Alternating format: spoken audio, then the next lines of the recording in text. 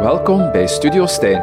Small Stories, Great People. Gesprekken boordevol inspiratie en nieuwe inzichten voor een wereld in verandering.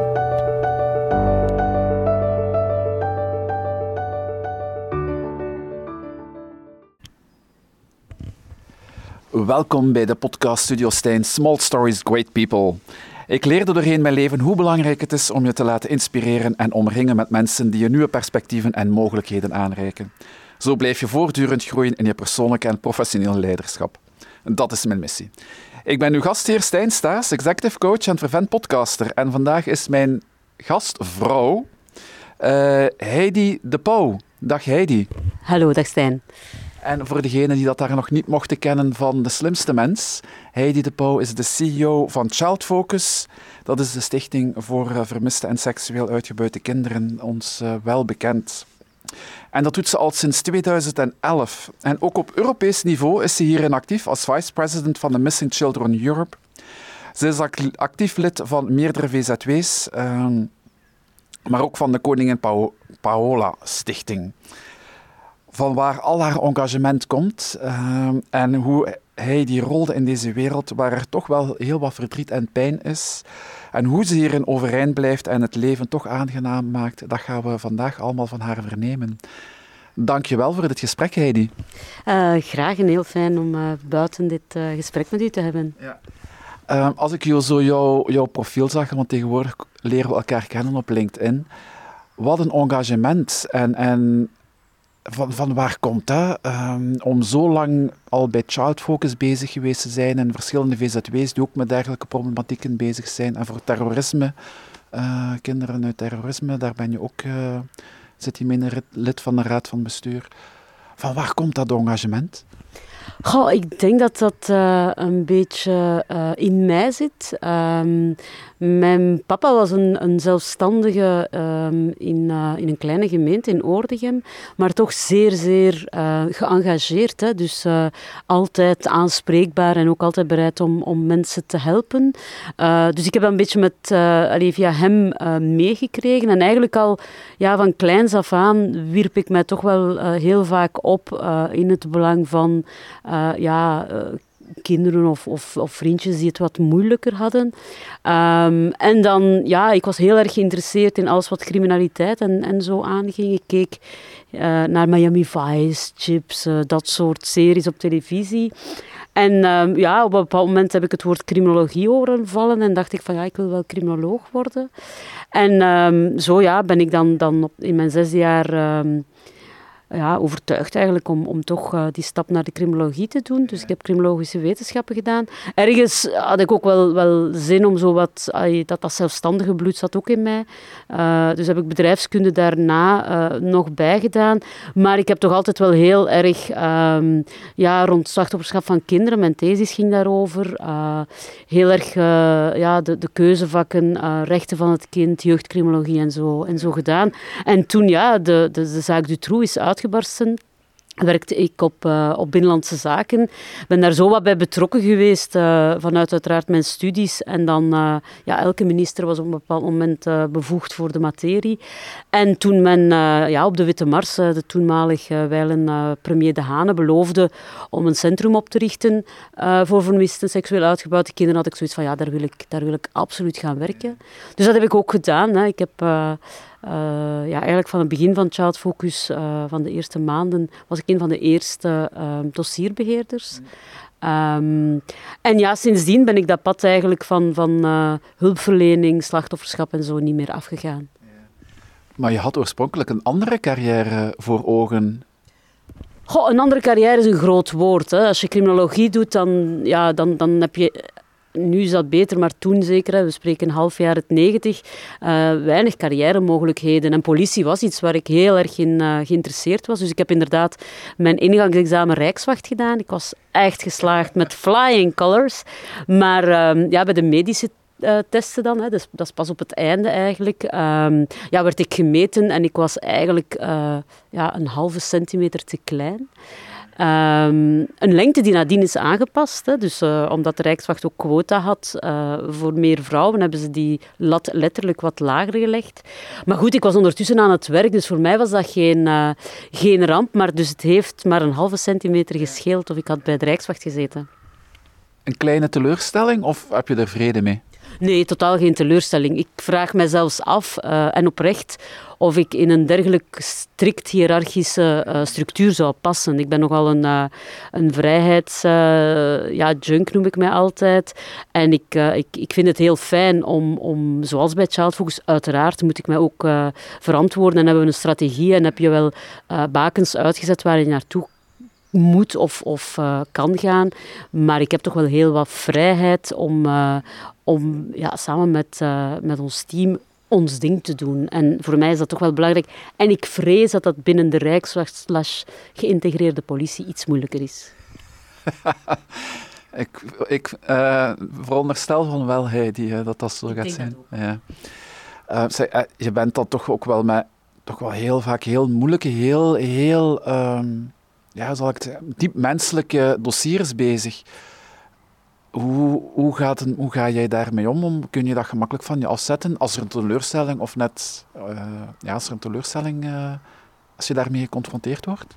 Het is inderdaad zo dat we bij Child Focus eigenlijk dagelijks geconfronteerd worden met verdwijningen en seksuele uitbuiting van kinderen. Dus we zien eigenlijk gruwelijke zaken passeren. Ik heb deze voormiddag 2 uur analyse van beelden van seksueel misbruik van kinderen gedaan. En dan zie je dus de zwartste kant van de mens, laat het ons zo zeggen. Want dat zijn mensen die kinderen dat aandoen. Nu, ik denk dat ik een goed kopingsmechanisme sowieso heb. Nu, bij Child Focus hebben we ook de zorg voor en het welzijn van onze medewerkers echt hoog in het vaandel. Dus we zorgen ervoor dat de mensen de nodige ondersteuning krijgen, psychologische ondersteuning. Dus er zijn supervisies. Maar corona heeft voor mij toch wel die bezorgdheid voor dat welzijn een stukje verhoogd. In die zin dat als je samen op bureel bent en er gebeurt iets moeilijk of iets zwaar, dan kan je dat onmiddellijk delen. En we hebben een zeer zorgend team. Collega's zijn er ook echt voor elkaar. Dat is ook de bedoeling van ze samen te zetten, zodat je ziet van oei, dat is een moeilijk telefoongesprek of oei, mijn collega heeft het even moeilijk. We hebben ook een zendruimte waar mensen even kunnen zich in terugtrekken. Uiteraard ook professionele omkadering als dat nodig is.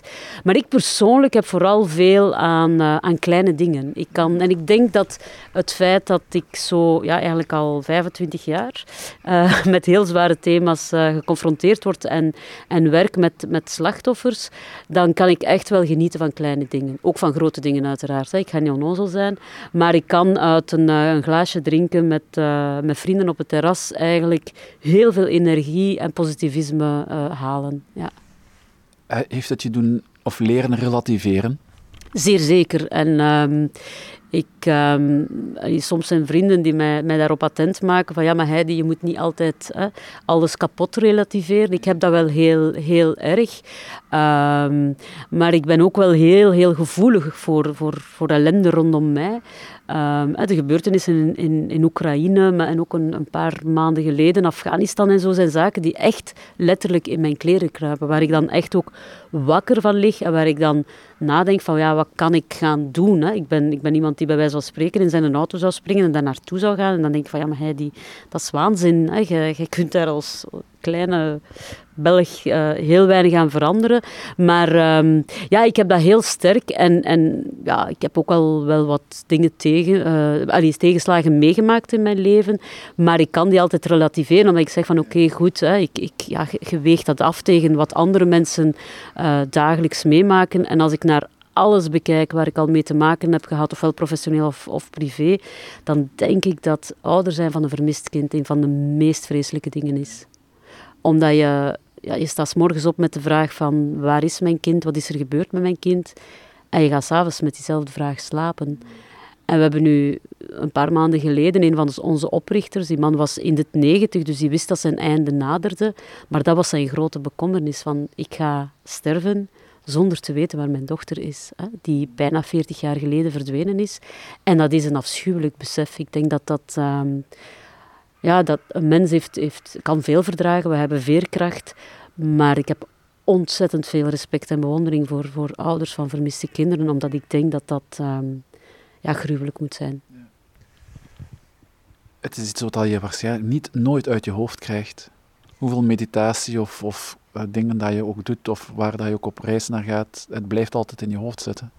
Ik heb inderdaad, ik ben onlangs 50 geworden en die aan- en uitknop nog niet gevonden. Hè. Ik ben iemand die meditatie bijvoorbeeld, ik probeer dat dan wel en de echte mensen die mediteren zullen daarmee lachen. Ik heb zo de Headspace-app en die probeert mij bij de les te houden. Dan denk ik van, ik ben weer aan iets anders aan het denken. Dus ik heb dat inderdaad heel erg moeilijk om te deconnecteren. Soms lukt dat, bijvoorbeeld skiverlof, en dat klinkt misschien wat snobistisch, maar daar heb ik heel veel aan. Omdat, je staat op de skis, je bent in de natuur, je bent buiten. Het wijdse van de gebergten is voor mij op zich al een soort meditatie, laat het mij zo zeggen. En je kan niet anders dan denken aan hoe moet ik hier veilig naar beneden geraken. Dat is een van de weinige vakanties waar ik zeg van daar deconnecteer ik echt. Ik kan mij ook echt verliezen in een boek. Dus ik kan echt, een boek lezen is wat reizen. Maar uiteraard ben je sneller afgeleid als de ping van je gsm of zo gaat. Of er is iets dat je aandacht trekt. Dus het is toch wel moeilijk. En ik merk ook dat het sommige zaken toch wel meer belastend zijn dan in het begin. Omdat ik denk dat je op den duur, er zit wel eelt op mijn ziel waarschijnlijk. Maar ongevoelig blijf je daar toch niet bij. Je had het er straks, ik heb al heel wat tegenslagen meegemaakt. Wat was jouw grootste tegenslag en wat heb je daaruit geleerd vooral? Ik denk uiteraard de dood van mijn vader. Die is in 2003 op een werf naar beneden gevallen. Hij was net 59 geworden.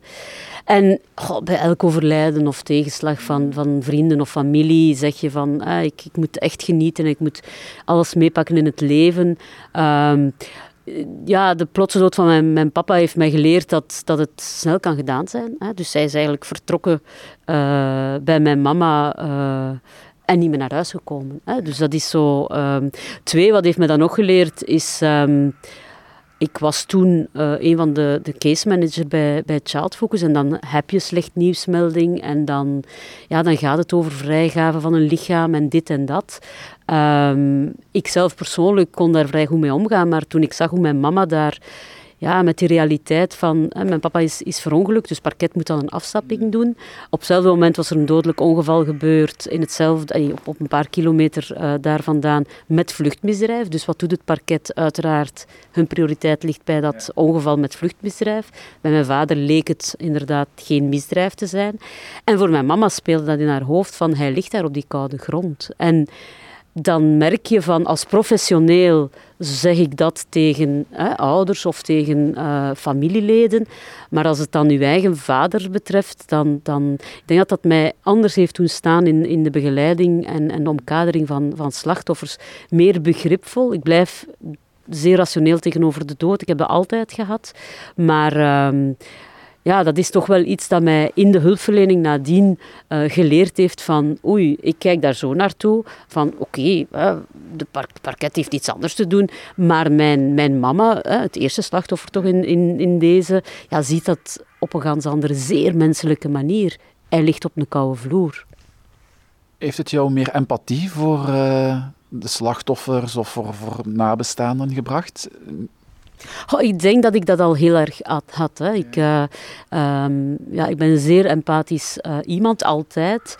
En ik denk niet dat dat daar iets aan veranderd heeft. Het heeft mij wel geleerd, en ik heb dat nadien een paar maanden later pas ontdekt, dat ik door daar vrij rationeel mee om te gaan, eigenlijk een beetje...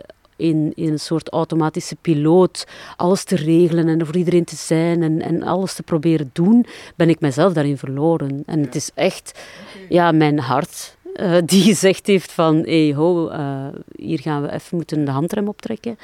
En dan... Had je letterlijk je hartproblemen gekregen? Ik had hartkloppingen, hè? Dus je voelt je gewoon niet goed, je bent moe, je hart klopt 1000 keer sneller dan het zou moeten. Enfin, 1000 is misschien veel. Maar sneller, en dat de dokter dan inderdaad zei van voilà, ik ga u naar de cardioloog sturen. En eigenlijk gelukkig was er niks fundamenteel fout, behalve natuurlijk dat de man met het hamertje daar stond en zei van... Dus ik heb dan even moeten de handrem optrekken.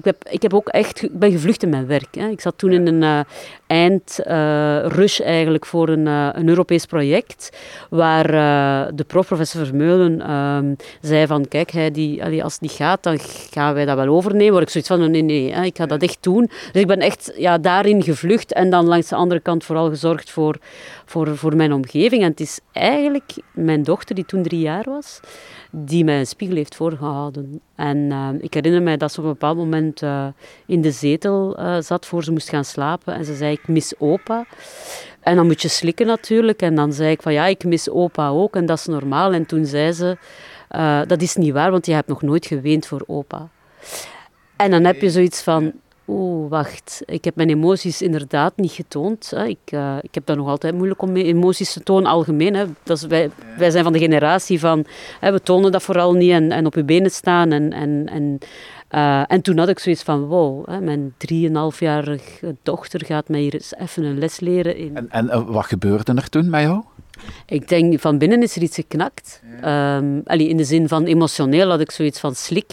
Ik heb haar toen echt verteld dat ik wel verdriet had en ik soms weende, maar ik dat niet toonde en dat ik dan vanaf dan ging beter doen. En dat ik misschien inderdaad moest meer dat ook met haar delen. Ik denk dat dat voor mij ook dat is echt een spiegel die zij mij heeft voorgehouden. Ja. En voel je dat je daar ook in veranderd bent? Heeft dat echt ook iets gedaan met jou? Sta je daar nu opener in? Ik heb dat nog altijd heel erg moeilijk om dat te tonen. Nu, ik ben daar ook in gegroeid. Hè. Ik vind ook dat als leidinggevende het belangrijk is om je kwetsbaarheden te tonen. Op momenten dat je wat zwakker staat of je niet goed voelt of gewoon dat het je dag niet is. Ik heb dat moeten leren, maar ik kan dat wel. Als mensen mij nu vragen van hoe gaat het, dan durf ik soms wel eens zeggen van nee, vandaag gaat het mij niet af. En de coronaperiode heeft mij dat absoluut geleerd. Dat ik dat intermenselijke nodig heb. Dat ik... opeens was ik een CEO in een ivoren toren. Hè. Ik had contact met mijn eens, zoals dat noemt. Terwijl ik eigenlijk normaal gewoon rondloop. Ik ken iedereen bij naam. Ik weet hoe het is met de kindjes. Je hebt een tof kleedje aan. Dat zijn de zaken die maken dat je voor mij een goede... of geen goede leidinggevende bent. En daar hoort bij om inderdaad uw kwetsbaarheid te tonen. Maar dat is een leerproces. Hè. Dat is iets dat ik echt ook aan den lijve moeten ondervinden heb. Van oei, hè, ik heb een zware periode meegemaakt bij Child Focus, omdat het intern niet zo goed ging. Ook extern toch wel een aantal zware maanden gehad. En dan, je staat een stuk alleen.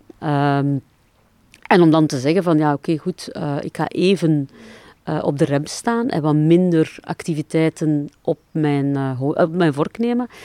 Ja, ik vond dat moeilijke, maar uiteindelijk wordt dat aanvaard, hè. Je zegt, het was af en toe wel alleen staan daar aan de top. Wat doe jij om die eenzaamheid te compenseren? Of hoe laat jij je omringen of bijstaan of coachen? Wel, ondertussen, ik ben nu 10 jaar CEO bij Child Focus. Ben ik er denk ik wel in geslaagd om een team rond mij te hebben waar ik 200% kan op vertrouwen. We hebben ook een heel goede directiecollege waar een heel open, transparante sfeer is met wederzijds vertrouwen tussen iedereen. Dus dat vergemakkelijkt wel zaken. Hè. Dus dat is niet zo geweest. Toen ik daartoe gekomen ben, was dat een organisatie die geen identiteit had. Wat een beetje normaal was. Hè. Ik noem het altijd de nukkige tiener. Hè. We waren toen 13 jaar oud. En het ging in alle richtingen. Hè. Er was geen duidelijke strategie, er was geen duidelijke lijn. Raad van bestuur was niet optimaal. Extern werden we aangevallen opeens, want we kwamen op het terrein van andere organisaties en dit en dat. En dan op den duur heb je zoiets van, wow, wacht, hè, ik word hier van boven, van onder, van links, rechts. En dan is dat soms wel heel alleen. En dan zoek je soms extern naar mensen met wie je wel kan praten. Ik heb een aantal totaal extern aan de organisatie, mensen bij wie ik wel eens terecht kan. Nu, die stap zetten is niet makkelijk. Hè? Dat is ergens iets overwinnen en toegeven van goed, ik heb even nood. Het lijkt alsof je hulp vraagt, zal het zo zeggen, wat dan ook zo wel is. Maar het is meer een soort klankbord dat je nodig hebt. En daar ben ik absoluut van overtuigd dat iedereen dat nodig heeft. Een klankbord, iemand waar je echt kan zeggen van oké, goed, ik weet het niet meer. En nu heb ik echt het gevoel dat we dat intern een groot stuk kunnen.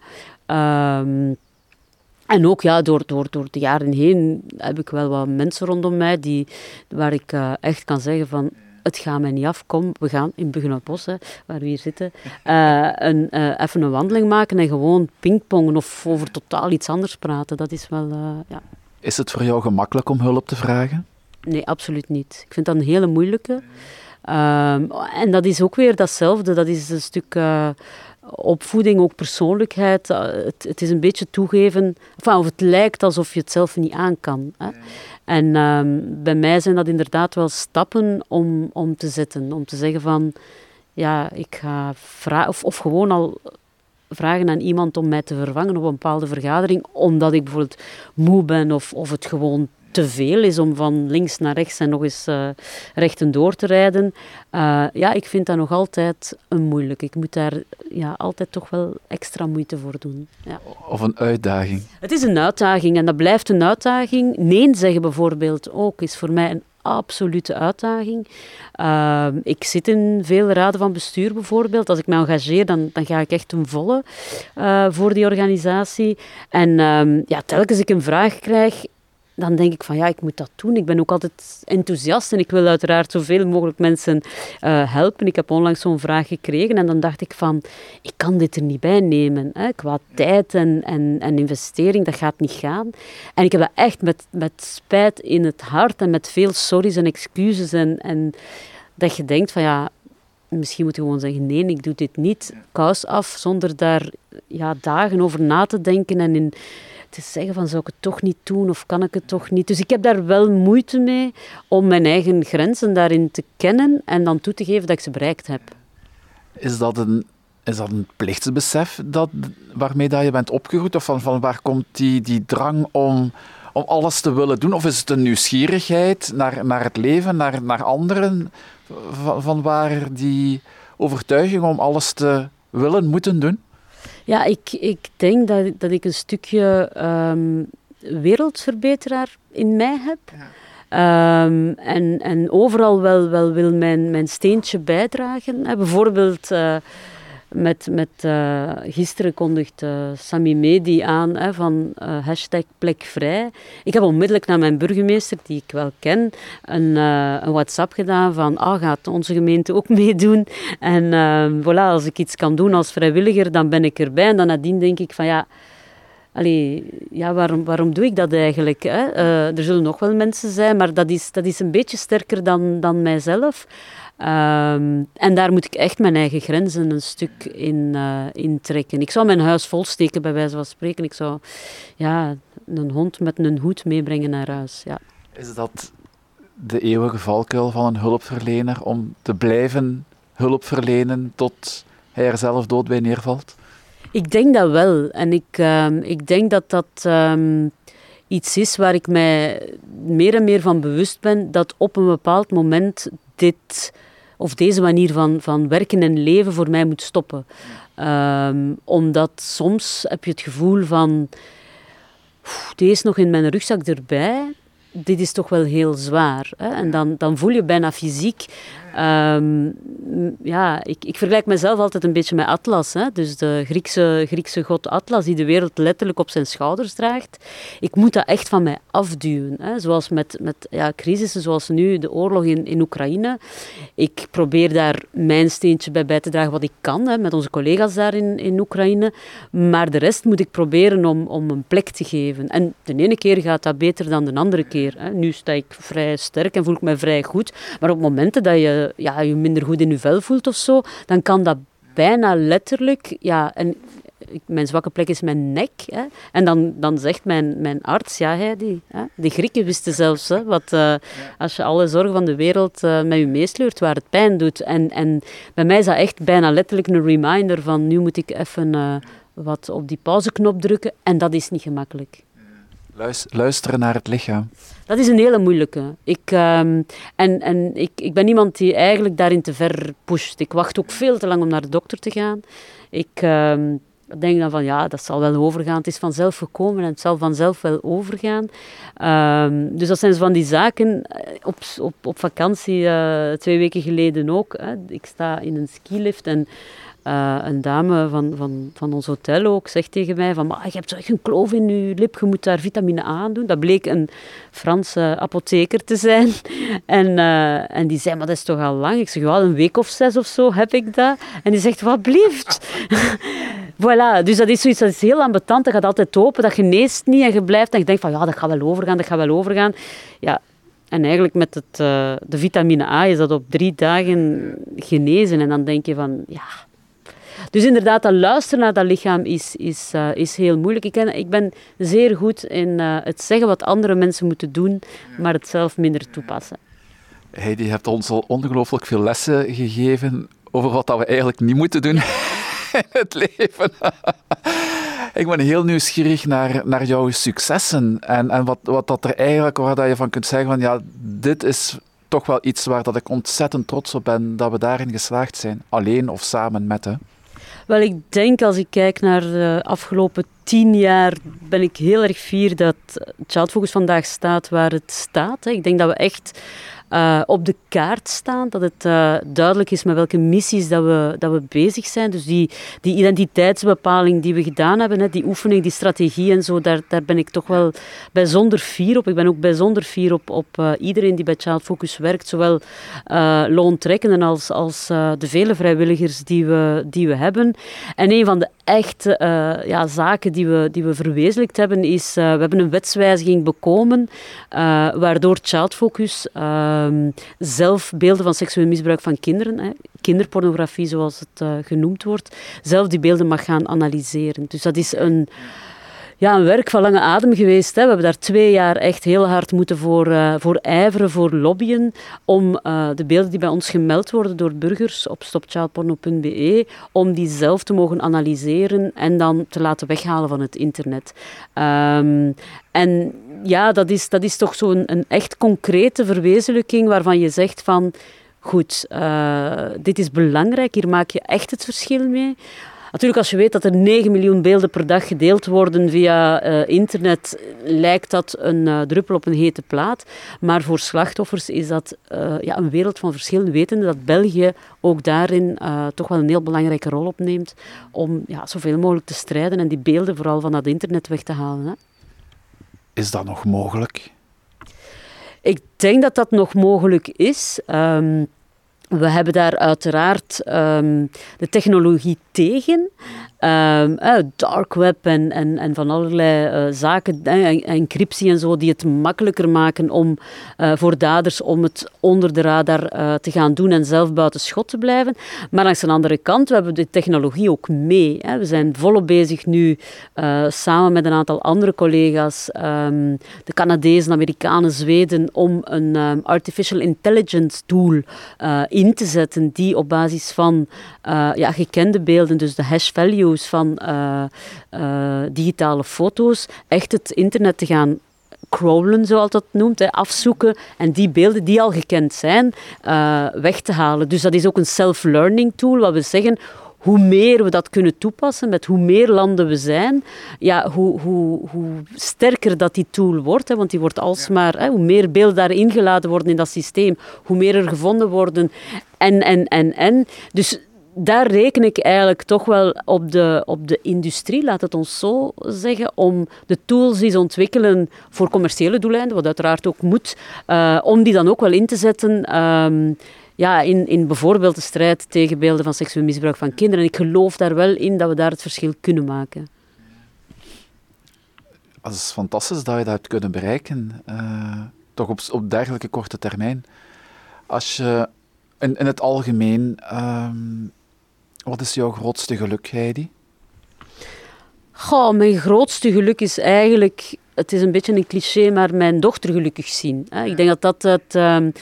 en als we het over relativeren hebben, denk ik als je kinderen hebt of iemand in je omgeving die echt afzien of ongelukkig zijn, dat heel moeilijk om te dragen is. Dus ik zeg het altijd van, mijn nieuwjaar wordt zo gewenst van, gelukkig nieuwjaar. Wat kan ik u wensen? En dan denk ik van, als we kunnen houden wat we nu hebben, is het al heel veel. Ik denk dat...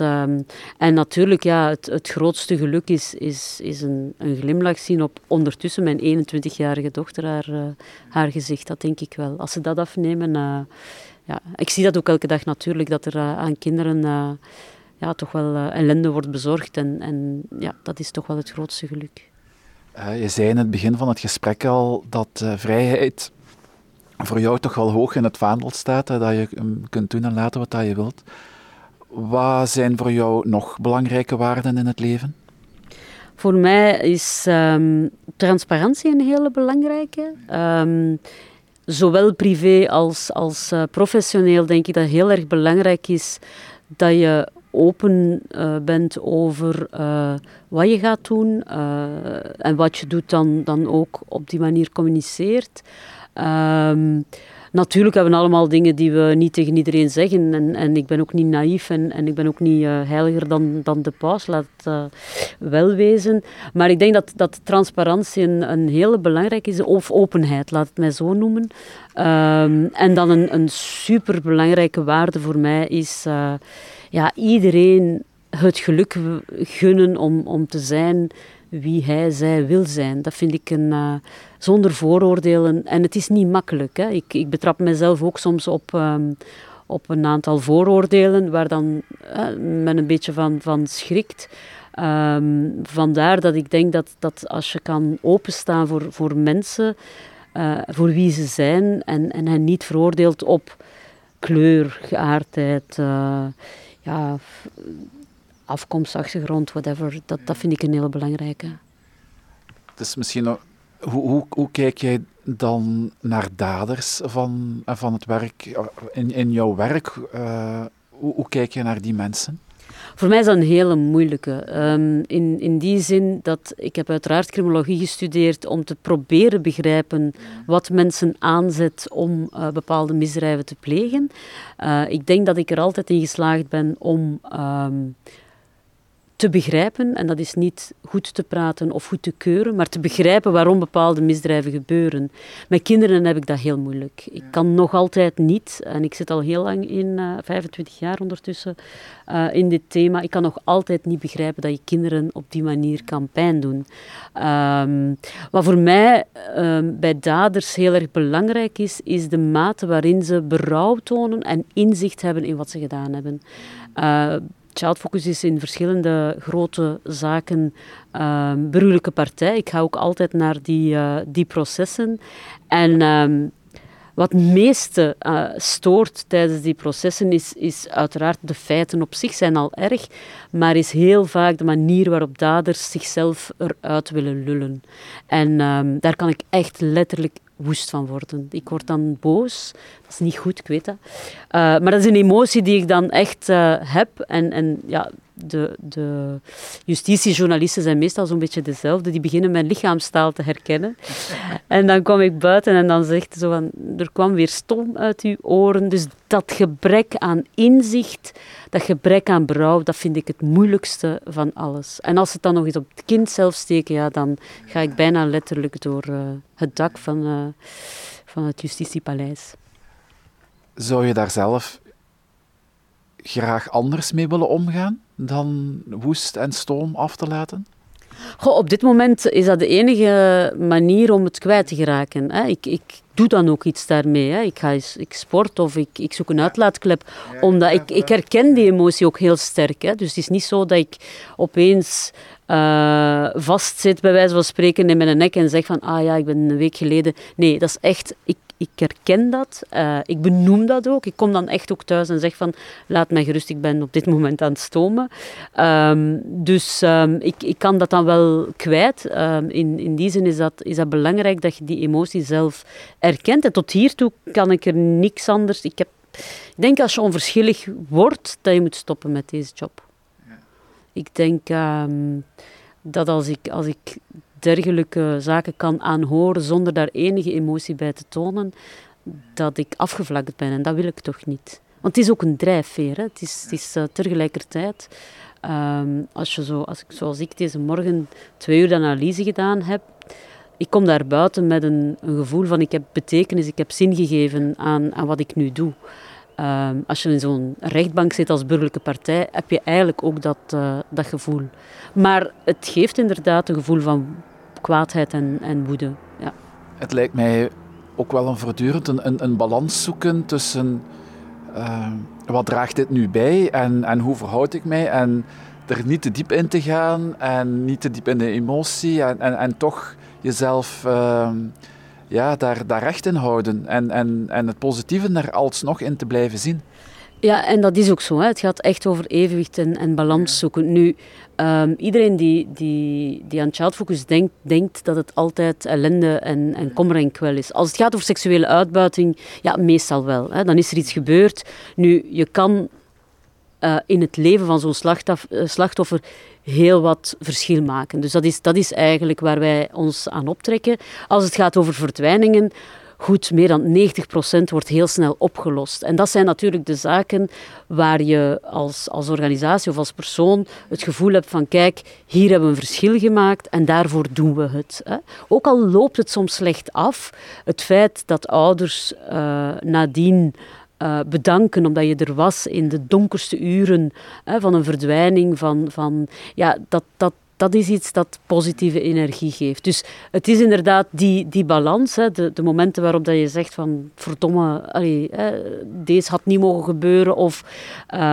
En langs de andere kant dan de zoveel kleine waarderingen van mensen in wiens leven je een verschil maakt. Ja. Heidi, je zei in het voorgesprek dat je net je gouden verjaardag hebt gevierd. Ik denk dat de mensen wel begrijpen over hoeveel dat dan gaat. Maar je hebt nog wel wat enkele professionele en hopelijk nog heel veel privéjaren te gaan. Waar kijk jij nog naar uit? Waar wil je nog veranderingen zien en hoe tracht je dat te doen? Goh, ik ben geen planner. Dus ik kan niet zeggen van ik heb nog dat of dat voor ogen of ik wil dat of dat nog bereiken. Het is een feit dat ik niet op pensioen ga gaan bij Child Focus. Ik heb dat ook altijd gezegd. Omdat dat is een organisatie die mee moet gaan met trends, met tendensen, maatschappelijke evoluties, veranderingen. En ik vind dat gezond. Of het nu gaat over Child Focus of om het even welke organisatie of bedrijf. Ik vind die vernieuwing, nieuw bloed, vind ik altijd heel erg belangrijk. Wat ik dan ga doen, wanneer, dat weet ik echt niet. Ik ben ook iemand die opportuniteiten komen mijn pad op. Als ik kijk naar de afgelopen 25 jaar ondertussen, is het altijd... is er iets op mijn pad gekomen en ben ik daarop ingegaan. En persoonlijk hoop ik natuurlijk dat op een bepaald moment je kunt zeggen van het is goed geweest, ik ga stoppen met werken op dit ritme. Ik denk niet dat ik ooit volledig ga stoppen, maar ik ben ook niet iemand die met zijn rollator naar het bureau gaat gaan en in de weg gaat lopen, want ik vind dat toch heel vaak gebeurt, dat mensen... zeker als ze op een bepaald niveau gezeten hebben, zichzelf incontournabel vinden en het zo belangrijk vinden om de jonge generatie nog altijd te gaan leiden en coachen. En nee. Ik wil er gerust zijn voor de anderen, maar ik ga niet in de weg lopen. Dat doe ik niet. Je zei daar straks zo mooi dat de dingen zo op jouw pad komen. Is dat toeval of hoe kijk je naar het leven? Ik denk dat dat toeval is. Ik ga niet planmatig te werk, zal het zo zeggen. Als ik terugkijk op de stappen die ik genomen heb, zowel privé als professioneel, is het inderdaad altijd toeval waar je dan natuurlijk op een bepaalde manier mee omgaat en waar je natuurlijk voor open staat. Als je niet open staat voor nieuwe opportuniteiten of kansen of... ik ben gehuwd en zo, maar als je als single niet open staat om iemand nieuw te leren kennen, ja, dan ga je ook niemand nieuw leren kennen.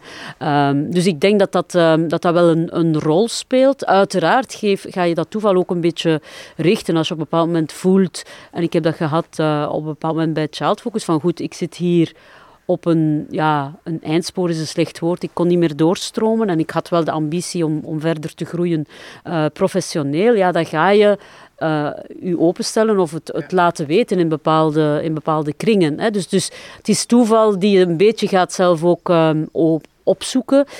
Wat iets ganz anders is dan van ik schrijf mij nu bij alle headhunters in en ik ga zorgen dat ik echt op die arbeidsmarkt kom. Maar ik heb het gevoel dat...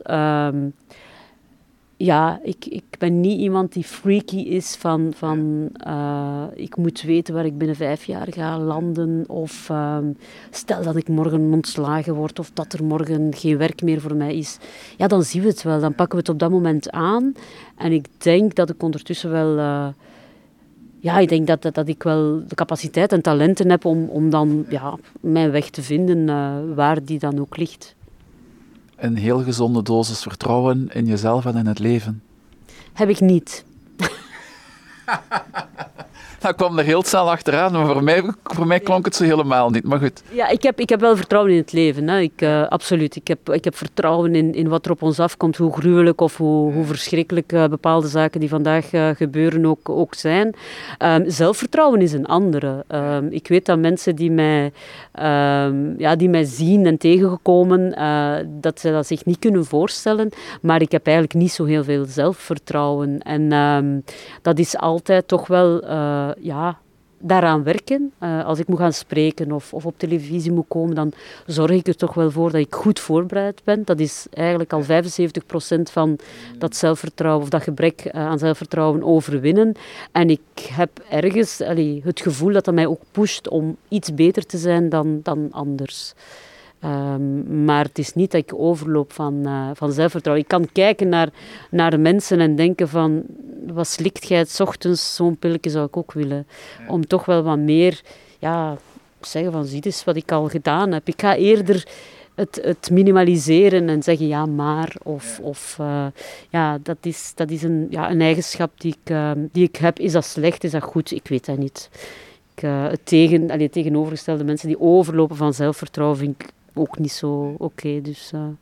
Geen oordeel, het is wat het is, zei hij. Ja, inderdaad, het is wat het is. En wat het belangrijkste is, denk ik, is dat je daar leert mee omgaan. Ik herinner mij als ik vroeger een spreekbeurt moest geven, ik ging dood. Ik ging echt letterlijk dood voordat ik moest. Maar een keer dat ik daar stond, ging dat heel goed. En dan haal je heel veel energie uit de reacties. En dat voel ik vandaag nog altijd. Ik ga dat, en dat klinkt heel raar, maar eigenlijk zonder schaamte zeggen, dat ook een stuk is wat ik in de corona gemist heb. Die bevestiging of die feedback van anderen. Want daar voed je je aan als leidinggevende. Niet alleen op de werkvloer, maar ook gaan spreken op een vergadering, uw zaak verdedigen. Ja, nu was dat heel, heel raar. Hè? Dus het is op de momenten dat je lichaamstaal of feedback krijgt, zelfs negatief. Hè? Want het is niet altijd het applaus, maar ja, daaraan voed ik mij. En dat heb ik toch wel heel sterk gemist, ja. We zijn op het einde van de podcast, Heidi. Hoe zou je op jezelf willen terugkijken als je 70, 80 en ooit naar het volgende leven zult stappen? Ik hoop dat ik een aantal mensen heb kunnen inspireren. Dat denk ik is iets wat ik een fijn gevoel zou hebben als ik ergens zou lezen of horen van... Ja, die Heidi de Pauw daar heeft mij geïnspireerd op een of andere manier. Omdat ik denk toch wel dat ik een aantal moeilijke thema's soms durf benoemen, soms er op de barricades gaan staan, daar ook voor verguisd wordt. En dan hoop ik dat sommige mensen daar dan inspiratie ook uit putten om ook soms voor mensen die het moeilijker hebben het voortouw te nemen. Dus ik hoop ergens dat binnen 20 jaar, als ik 70 ben, ik ergens kan lezen of zien dat ik iemand geïnspireerd heb. Ik neem aan dat ze deze podcast nooit van het internet zullen halen, Heidi. Dus die inspiratie van vandaag, die blijft bestaan. Tof, heel tof. Ik denk dat dat heel erg belangrijk is. Vandaar ook dat ik het belangrijk vind om te delen dat het niet altijd roze geur en maneschijn is. En dat mensen daar dan de kracht ook uit putten om verder te gaan. Mag ik je heel erg bedanken voor dit gesprek. Zeker, graag gedaan. En ook aan de luisteraar, dank je wel om opnieuw af te stemmen op Studio Stijn. Vandaag met Heidi de Pauw, CEO van Child Focus. En wil je nog meer podcasts beluisteren? Klik dan zeker op Spotify, iTunes of Google Podcasts. Laat een review achter of ga naar stappenmetstijn.be. Dank je wel. Dank je wel voor het luisteren naar Studio Stijn, Small Stories, Great People. Ik was uw gastheer Stijn Staes. Wil je nog meer podcasts beluisteren? Dat kan. Abonneer je nu via Spotify, iTunes of Google Podcasts. Wil je zelf in gesprek gaan met mij of met mij gaan stappen? Stuur een mailtje naar stijn@stappenmetstijn.be of surf naar stappenmetstijn.be of studiostijn.com voor meer informatie. See you soon, great people.